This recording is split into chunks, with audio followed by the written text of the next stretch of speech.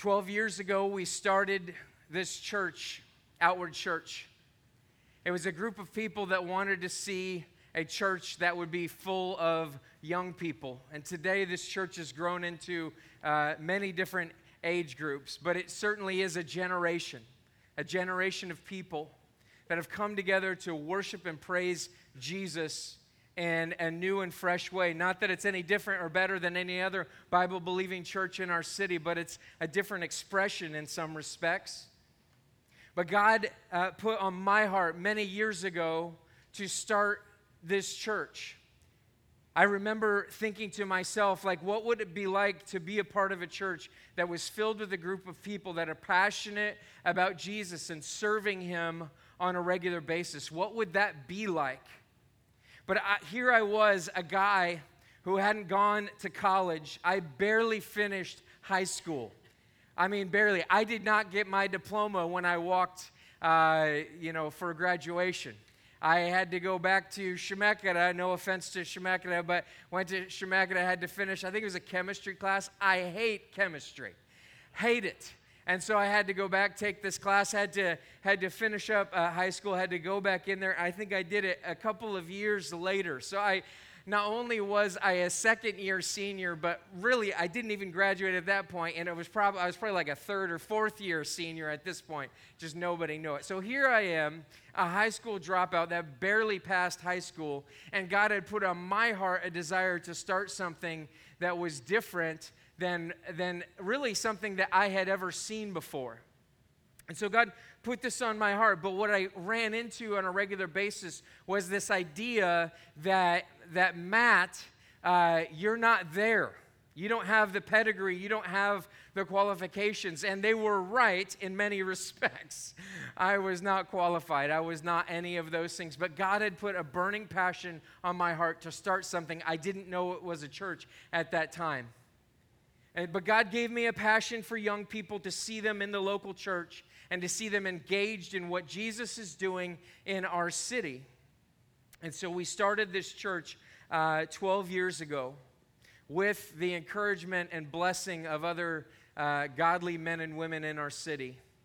And they came alongside of us and mentored me along the way and mentored us as a church in so many respects. And so today, what you're witnessing here is just the blessing of God and using a high school dropout that was just involved in construction to do something that outside of myself, in myself, I could never accomplish on my own. So God be glorified for what He's doing in this church today. And there's many, many other leaders who have joined that call to be a part of Jesus Church. And my encouragement to you is to join Jesus Church this morning with what He's doing here and now at Outward Church. That is my encouragement to you today. We're beginning a series called Essentials, and we're going to take the next 7 weeks, this week included, to talk about what it is, what it means to be a Christian. Now, this isn't an exhaustive list, but it is a list of things that we believe as elders, the men that lead this church, I as the lead elder, lead pastor, this is what we believe that God has put on our hearts for our church at this time, and really His church, I should say. This is what God has put on our heart at this time as to what this generation, what this group of people needs today. And so what we've come together to do is to really talk about what does it mean to actually be a Christian. We know that there's a lot of ideas out there. There's stereotypes. There's ways of thinking about what it looks like to actually be a Christian. And many times, all of those fail and they miss the mark. And oftentimes we attend church, but we don't necessarily understand, okay, what is it that I'm supposed to be doing other than attending church? What is it that God wants from me? What is it that God is calling me to through Jesus Christ? And that's a question that is very difficult to answer sometimes by us, because there's different churches that have different ideologies, and there's different people that pick up this and they say it's this or it's that, such as it's conservatism or republicanism, politics. It's this rallying cry. It's this type of worship. It's this type of gathering. It's this place. It's this building. It's all of those things. What does it mean to be a Christian? What does God want for me in my life? And you may have come in today with very little interest in who God is and what he means. You may be on the verge of atheism or already there. You may be somebody who's just been in church all of your life and there's no sense of passion, and you look at other people and you say, I don't have any type of passion like they have. Like you're sitting here kind of looking at people who are worshiping, raising their hands, singing loudly, and the sense that you have might be, I don't get it, I'm not even sure I want it, kind of a deal. And so what I'm here to hopefully stir up in you today is a desire to do what God wants you to do. To do what God wants you to do. What does that look like? If you want to turn in your Bibles with me to John chapter 8. John chapter 8, verse 31.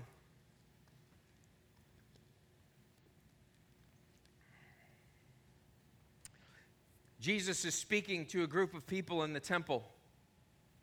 And there's some Pharisees that are there. These are people who are against Jesus often. But they're Jewish people, as it says here in the first verse. And so Jesus has just been explaining to them why they should receive his testimony about himself. So Jesus is saying, I vouch for me because I have spoken with the Father, I am with the Father, and so you should believe me. And some of the Jews say, that's not legitimate. You can't vouch for yourself. Jesus is saying, I'm different. I get to vouch for myself. And so he explains some things to them.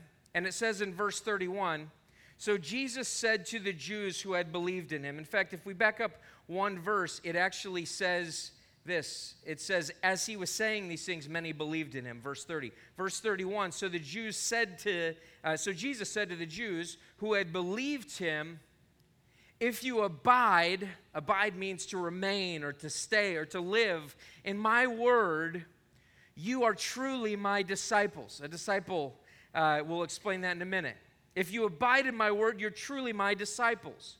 And you will know the truth, and the truth will set you free.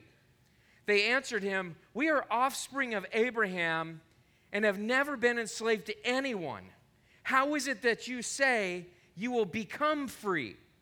Jesus answered them, truly, truly, I say to you, everyone who practices sin is a slave to sin. The slave does not remain in the house. The son remains forever. So if the Son sets you free, you will be free indeed. I know that you are offspring of Abraham, yet you seek to kill me because my word finds no place in you. I speak of what I have seen with my Father, and you do what you have heard from your father. They answered him, Abraham is our father. And Jesus said to them, if you were Abraham's children, you would be doing the works Abraham did. Now, I want to focus in here for just a second. First of all, I want to note one thing, and that is that I did not know we were doing a new song today that has to do with verse 36. So if the Son sets you free, you will be free indeed. So clearly, this is blessed by God. So they didn't know I was doing this passage, and I didn't know they were doing that song. So praise God for that. That was kind of cool. But this passage has been ringing in my ears over the last couple of weeks. And the passage, and the reason why it speaks to me is it says, if you abide in my word, you are truly my disciples. And the reason why that stuck out to me is because we have a vision statement here at Outward Church, which says this, and we'll put it on the screen for you. Outward Church exists to make disciples who love Jesus and live outward. We exist to make disciples of Jesus Christ that love him and want to live outward for him. They want to live outside of themselves, not for themselves, but for other people. We exist to make disciples. We're going to be breaking this down and show you where we see this statement in the scriptures and show us how this is like, for us, this is the irreducible minimum of what it looks like to be a Christian here at Outward Church. What this is saying is this, is that we want to make disciples. But the first thing we have to ask is this, is what is a disciple? What does it even mean to be a disciple? When we talk about that word, it oftentimes loses its meaning. It doesn't really say anything to us. It's kind of thrown around easily. You can ask someone, are you a disciple of Jesus Christ? We don't normally talk like that, but somebody might say, yeah, I'm a disciple of Jesus, meaning that I have believed in Jesus. I have given my life to him. I prayed a prayer. I walked an aisle. I somehow raised my hand or something like that. I have become a Christian. That's normally what people mean. But what actually is a disciple? Well, the word disciple means, the word in that text, the original word means to learn or a learner. So it would be somebody who's a student. So essentially what this is saying is Jesus is saying, if you abide in my word, you're truly my students. You truly are the ones who are learning from me. You are actually hearing me. You're a disciple. You're a learner. So what would they be learning? What would they be after? What would they be looking for? And Jesus says, if you abide in my word. So there's a teaching, there's a word. If you're living in, if you're staying in, if you're a part of my word, then this is what it means to be a learner. This is what it means to be a student of who I am. But the question is this, why would I want that? Why would I want to be a disciple of Jesus? Why would I want to be a disciple of him? Here's the thing. Many of us believe that we have become a disciple, and yet the reality is that we've only believed in him. See, what's going on in this passage here is that Jesus knows that these people who have gathered around him have heard him, and they hear him speaking, and they've contemplated his words. They've contemplated what he's had to say about the truthfulness of his statements. And what they say to themselves is they say, I believe.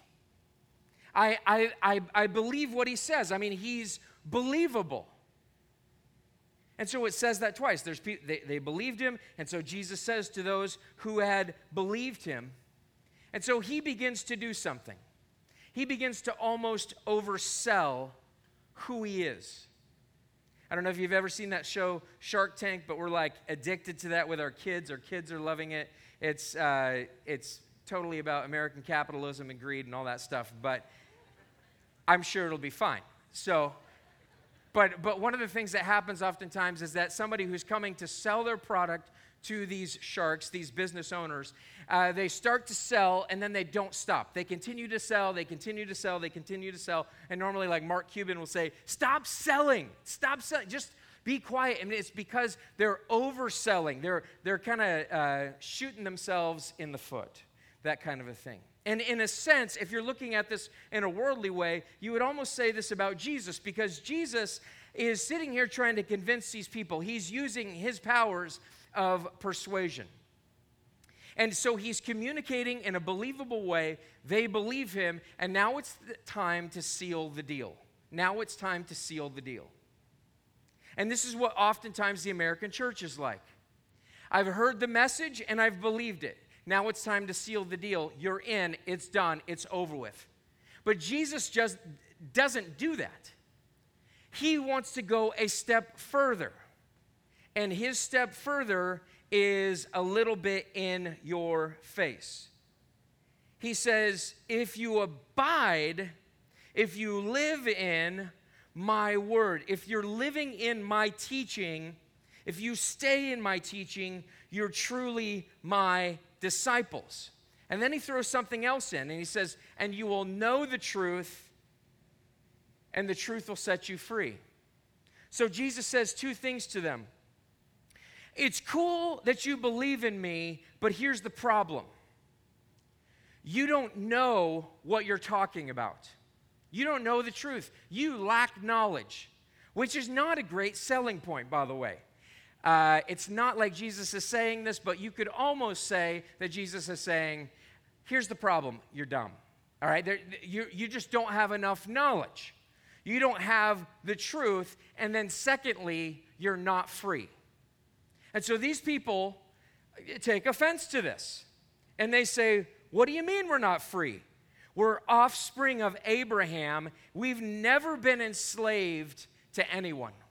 We've never been a slave. We've never been in slavery. Jews take very big pride in the fact that Abraham is our father. We've never been slaves of anyone, even though in many respects they were. But they say, we've never been slaves of anyone. And Jesus answers them and he says, anyone who practices sin is a slave to sin. Jesus points something out to them. See, all of us know the nooks and crannies of our hearts. All of us know where we've come from, what we've done. All of us know our tendencies. And Jesus zeroes in on something and he says, anyone who practices sin is a slave to sin. It's not just that you lack knowledge. It's not that you're not free. It's that you are fully enslaved. You are fully enslaved. So here's the thing. What is a disciple? What is a disciple? Everyone is a disciple of someone or something. Everyone is a disciple of someone or something. Think about my life here for a second. As I was growing up, I was the number 3 child, and you know, we kind of get left with the leftovers. Parents forget about us. There's almost no pictures of us. We've really had a hard life at this point. So, hey, anybody else relate with me? Middle child? Yeah, that's me. Okay, we'll wallow together later. But so here I am, a middle child, and basically, I learned from my oldest brother, in fact, both of my older brothers. But really, my oldest brother became my teacher. He became my mentor. My oldest brother taught me about sex. He taught me about drugs. He taught me about alcohol. He gave me a passion for working on cars. He gave me a passion for looking down on authority. He gave me a passion for anger and for violence. That when someone hits you, hit them back harder. Get a bigger stick or go get your gun. My brother taught me how to be a worldly man. My brother taught me these things. And as I went on in life, I got into high school, and my desire to be like my brother grew so much. And then my second oldest brother, who was in school with me at that point, I wanted to emulate them so much, and I was really good at it. And so what that meant is smoking weed, drinking. It meant skipping class a lot. It meant partying. It meant all of those things. And so I became a disciple of my brothers until what happened was I dropped out of school, as I said. I dropped out of school. Life became untenable. I was working construction. I was roofing. Very lucrative career if you've never done that.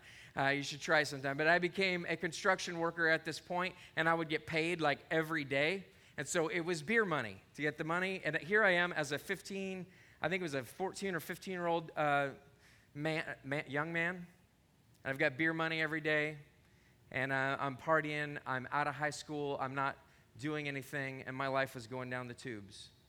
And so one day, I've told this story before. You might remember it. But my oldest brother came to me and said, your aunt wants you to go to Texas and go back to school. And the only reason that I can think of that I did that is because he was my discipler, and by the grace of God, I said, okay, I will do that.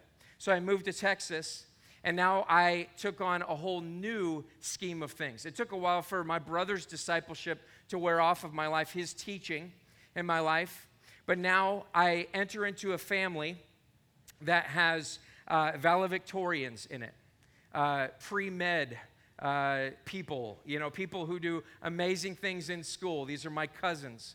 My aunt who is, incredible at school, etc.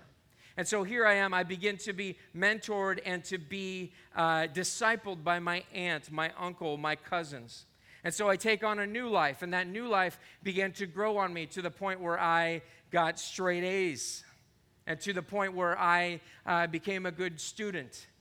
And then we could go on from there. I came back home, began to be discipled by some friends. I began to backslide a little bit. As I said, didn't actually finish high school on time. I waffled there a little bit at the end.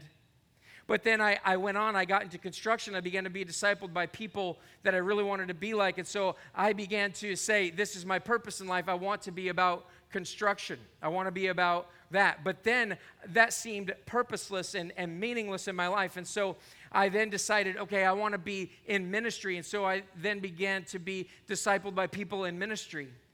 And then I became a pastor, and then I became a disciple of other men who are in ministry. See, everyone is a disciple of someone or something. Everyone is a disciple.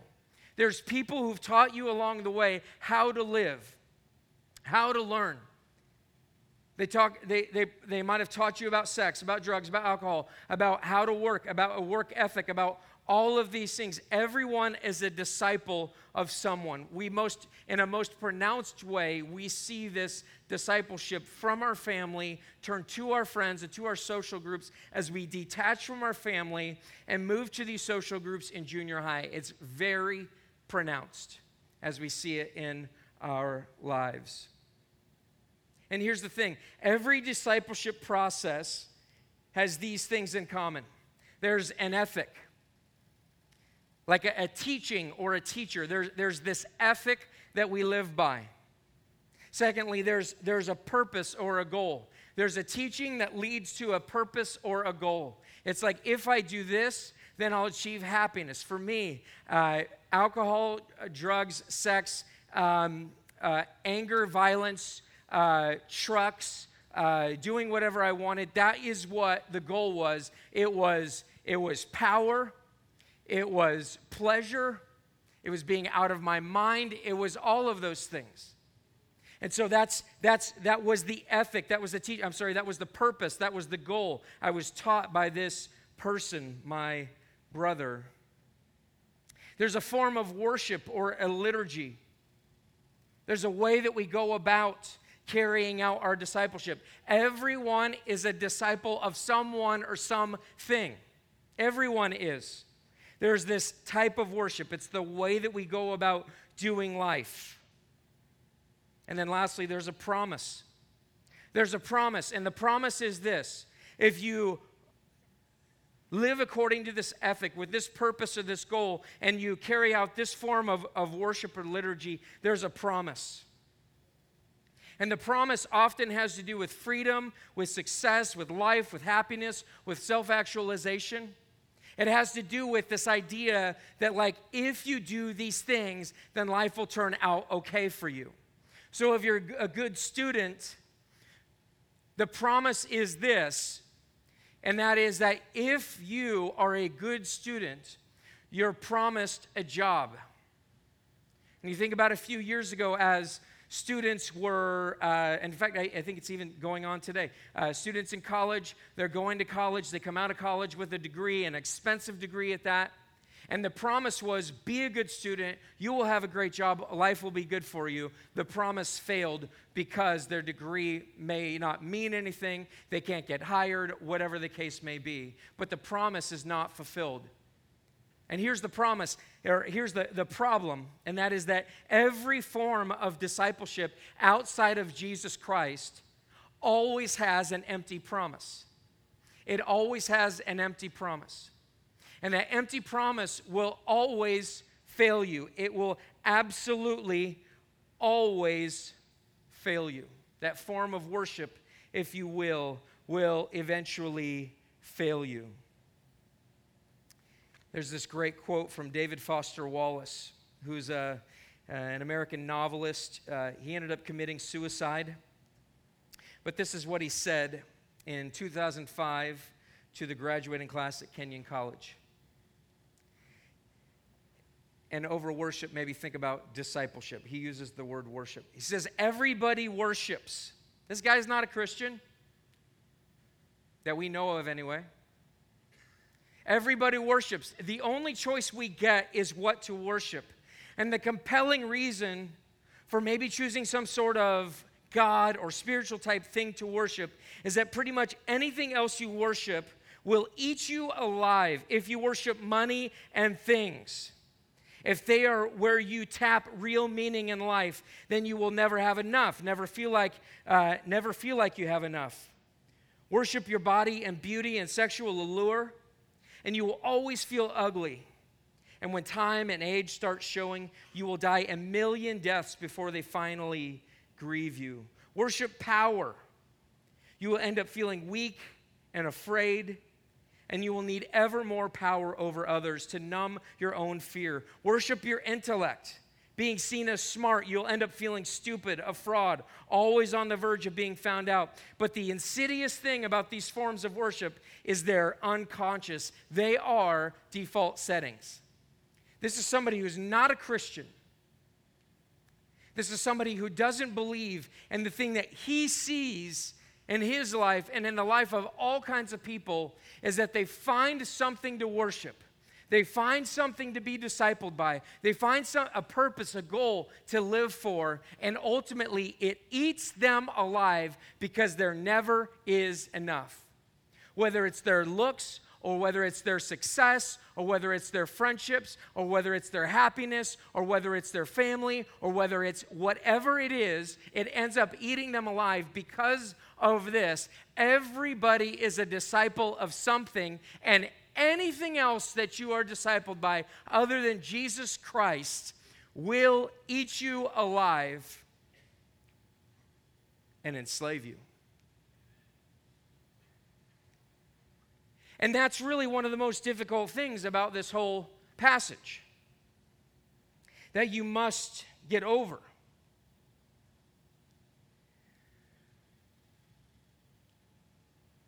You must get over the reality that what Jesus is saying about my life as it currently is that I'm a slave. I'm enslaved. I am not free. And the knowledge, the so-called knowledge that is presented to me in everyday life through all of the various mentors that I've had and that I have, is actually not knowledge. It's actually foolishness. But wait, Christians, there's more.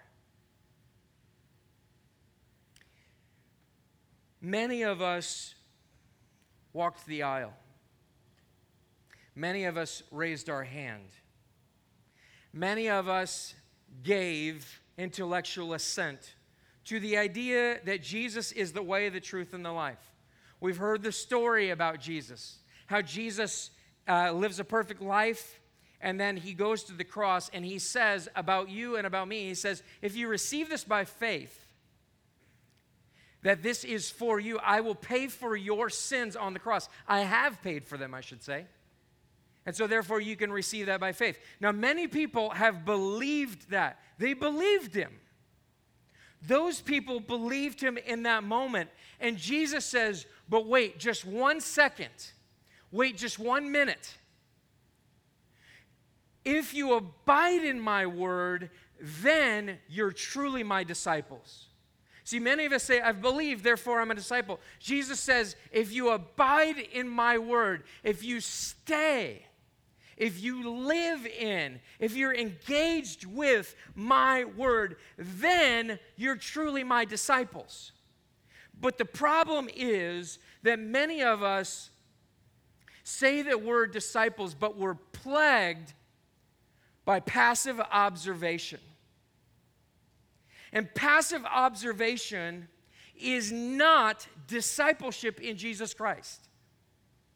Passive observation is characterized by people who say, yeah, I believe in him, and yet there's no part of their life that's touched.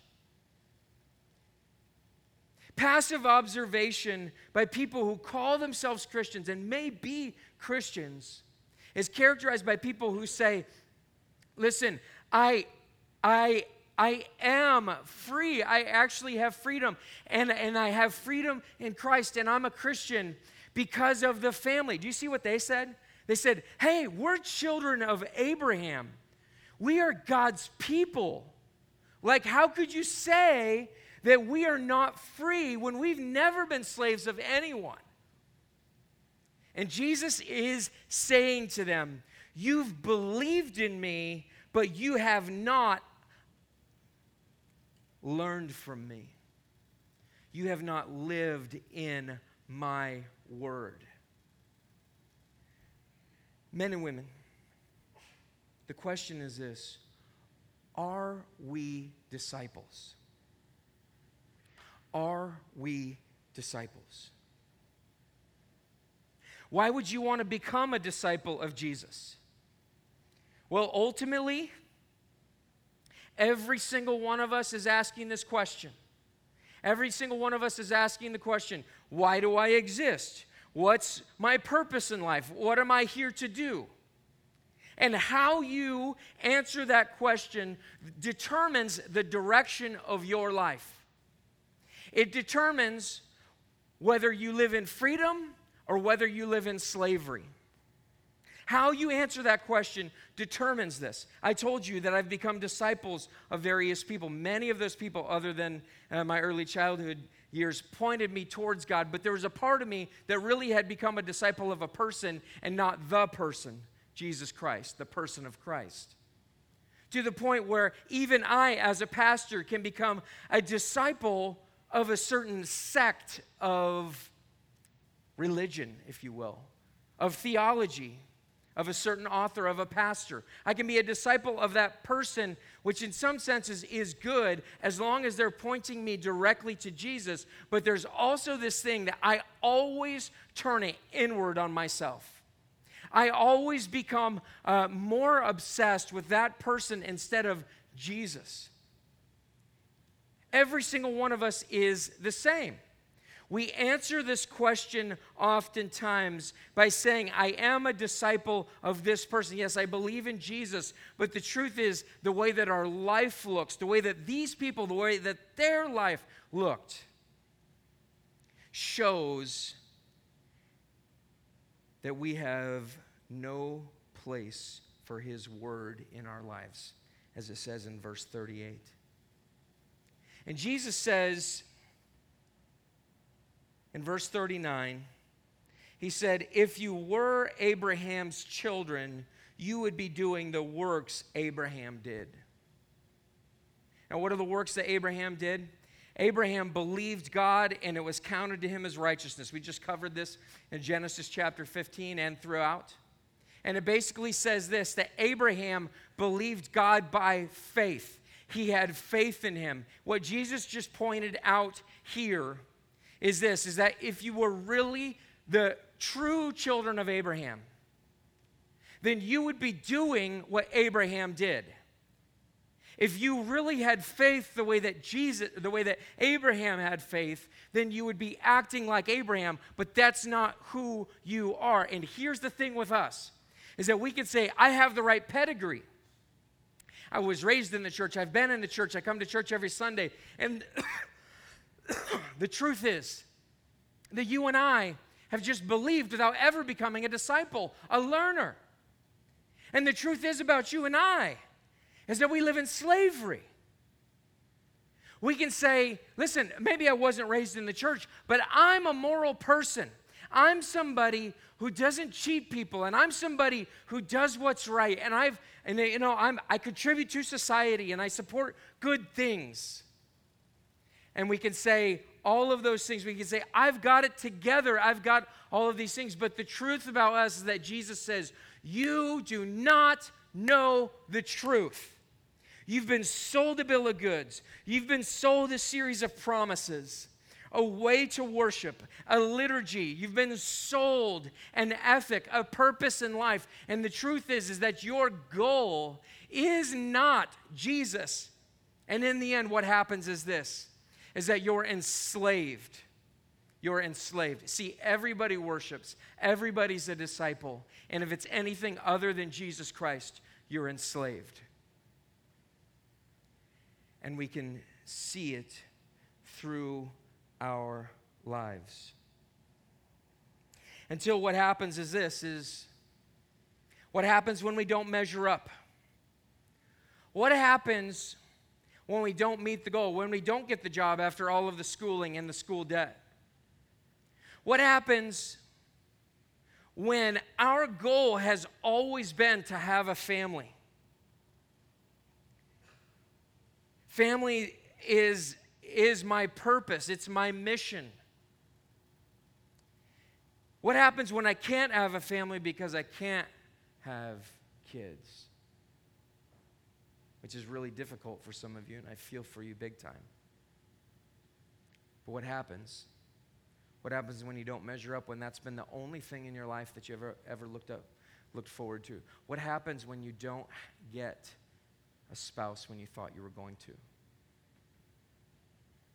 You went to Corbin all 4 years, you didn't get a ring by spring?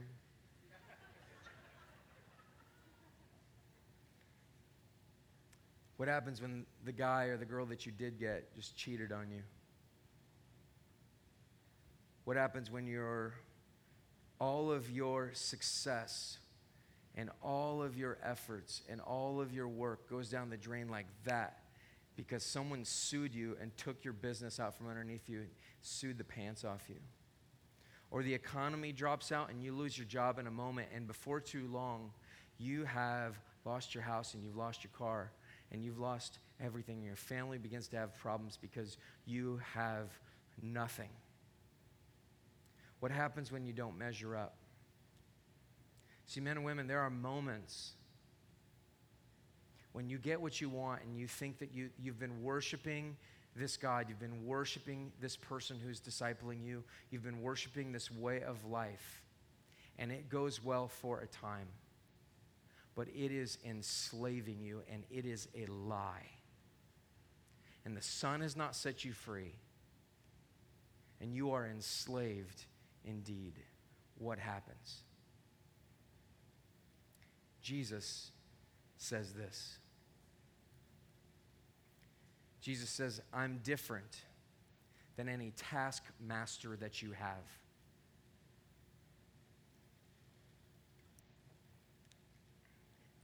The ethic, the teaching, the purpose, the goal, the worship, the liturgy, the promise.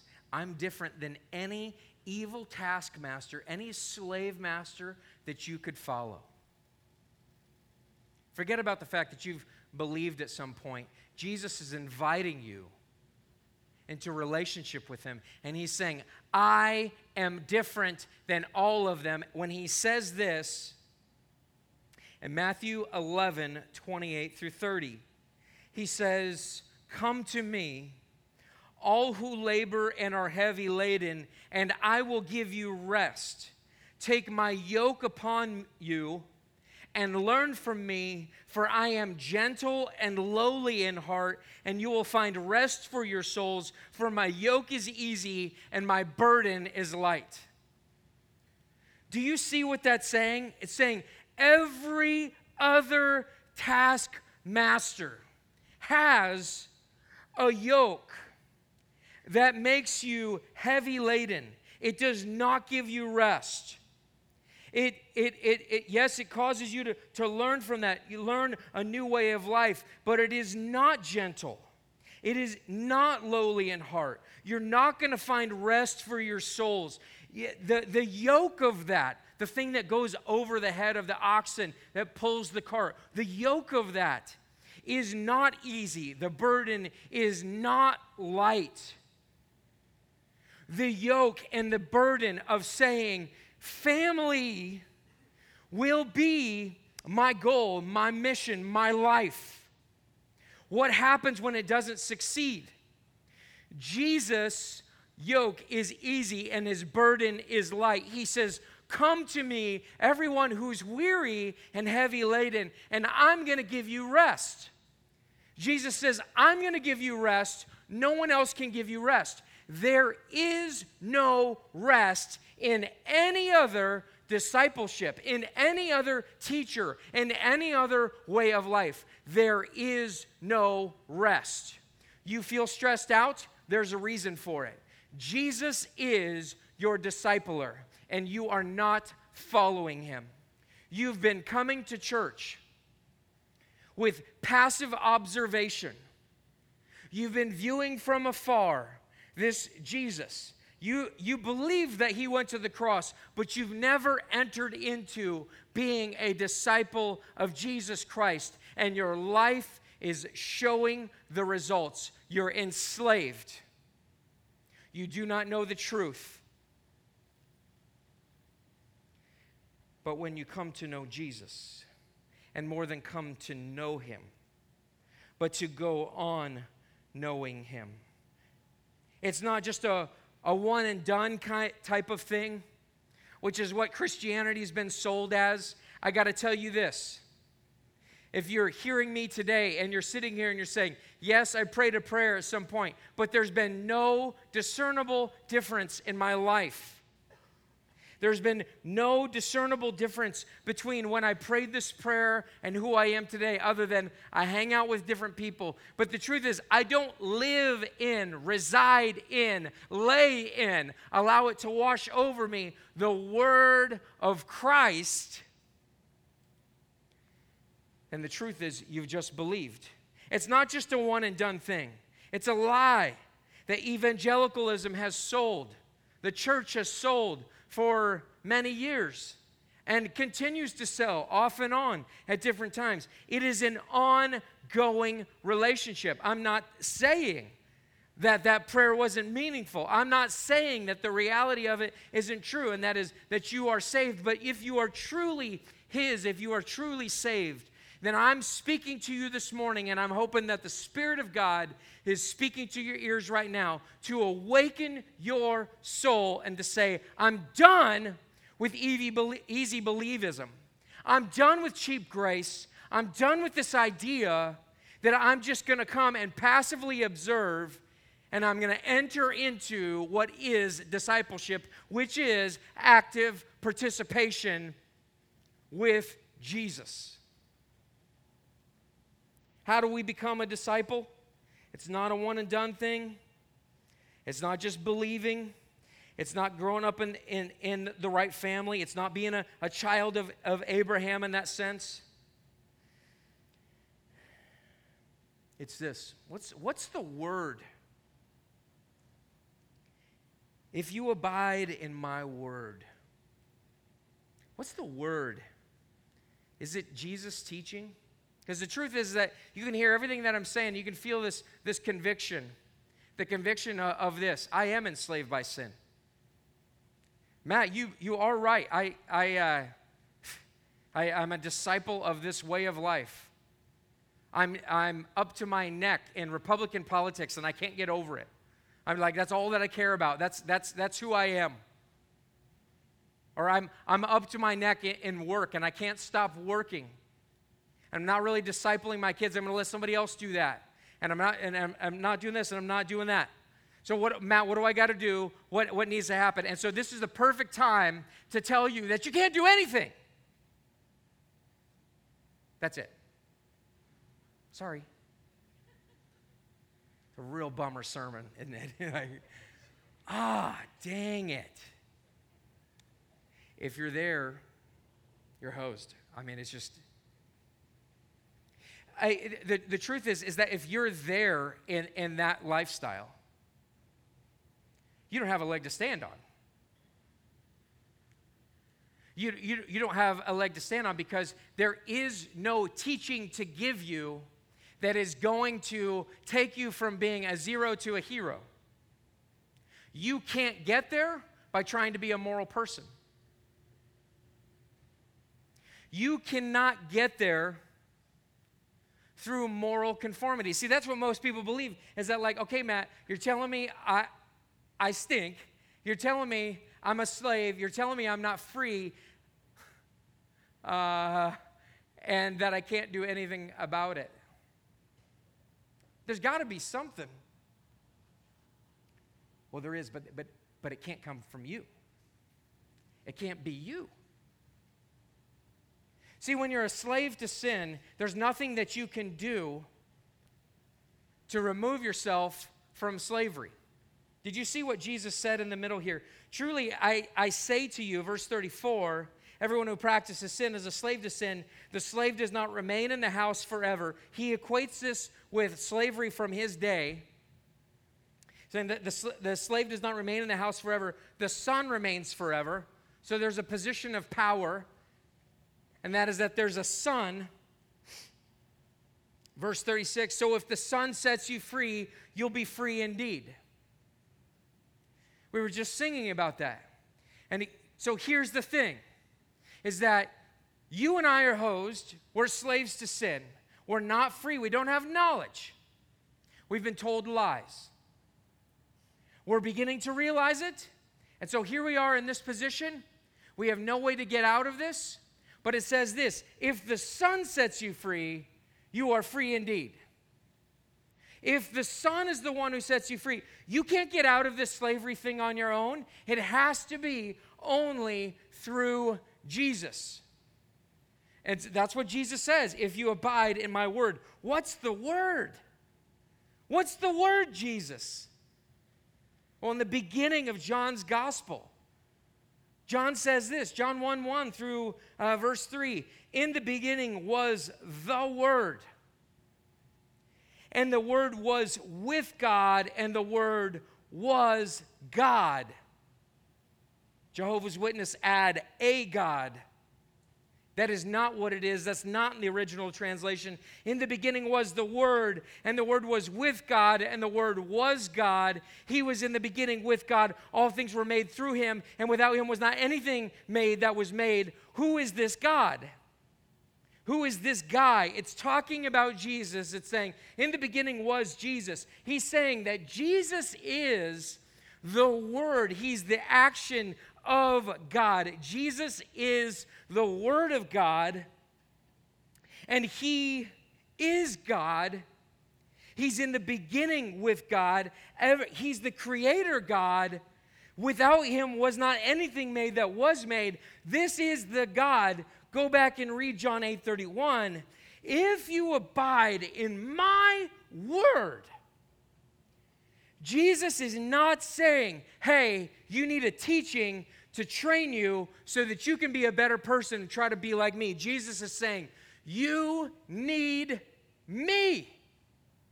You need Jesus. See, it's not that you need a new set of teaching. It's that you need Jesus himself. See, the problem with not being a disciple is not that I just need more teaching. It's that I need to know Jesus.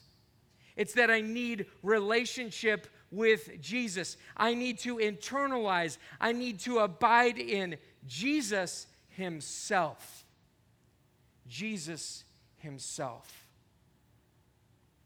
Now, how do we do that? Well, it begins with this.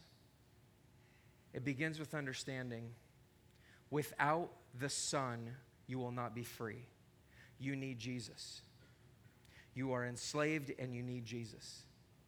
And Jesus did something about that, and it is called the gospel of Jesus Christ. In order to be a true disciple of Jesus Christ, it has to start with his gospel truth. That's the beginning point. And that is where we will be next week. You might say, I already know the gospel. I got to tell you something. If you can say that about the gospel, if you can say, yeah, I know it, there might be a problem. There might be an issue. Next week, we're going to be talking about his story, what it looks like to know the story of Jesus Christ, not just as something that happened then, but something that is happening to me on a regular basis. I implore you to please be here so that we can be unified as a church, so that you can begin to operate not as a passive observer, but as an active participant in the life of Jesus Christ in his word. Would you pray with me?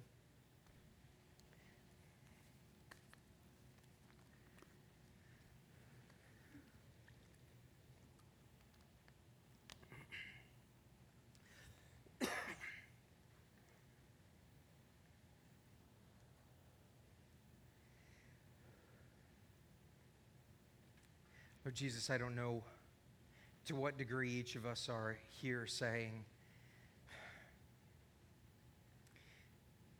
that the truth is that we vacillate between being discipled by you and being discipled by this world, being discipled by someone or something, some way of living. And Lord, I'm praying that you would break us of this. That, Lord, in an ongoing way, that we would begin to awaken from this stupor of slavery that we've entered into. And, Lord, that you would bring about freedom in you, in who you are. And so, Lord, we pray for that this morning. Lord, for those that came in here without any saving faith, people that came in that don't really have a relationship with you, Lord, I'm praying that this morning that they, if they are in this place where they're saying, I think he's right about this whole idea of I'm discipled by someone, I see it in my life. Lord, I'm praying that they would begin to consider your claim of freedom. That their current life is slavery and that you're offering freedom through the cross. That they cannot do it on their own. They cannot become more moral. They cannot live up to some standard. That you're the only one who's done this. And Lord, that they would receive you by faith, basically believe in you and say, I want to be a disciple. I want to be a learner. Show me how to do that. And Lord, I pray that they'd make themselves known in this church. Lord, we ask that you would instill in us a deep passion for your name and for being disciples of you. It's in your name we pray. Amen.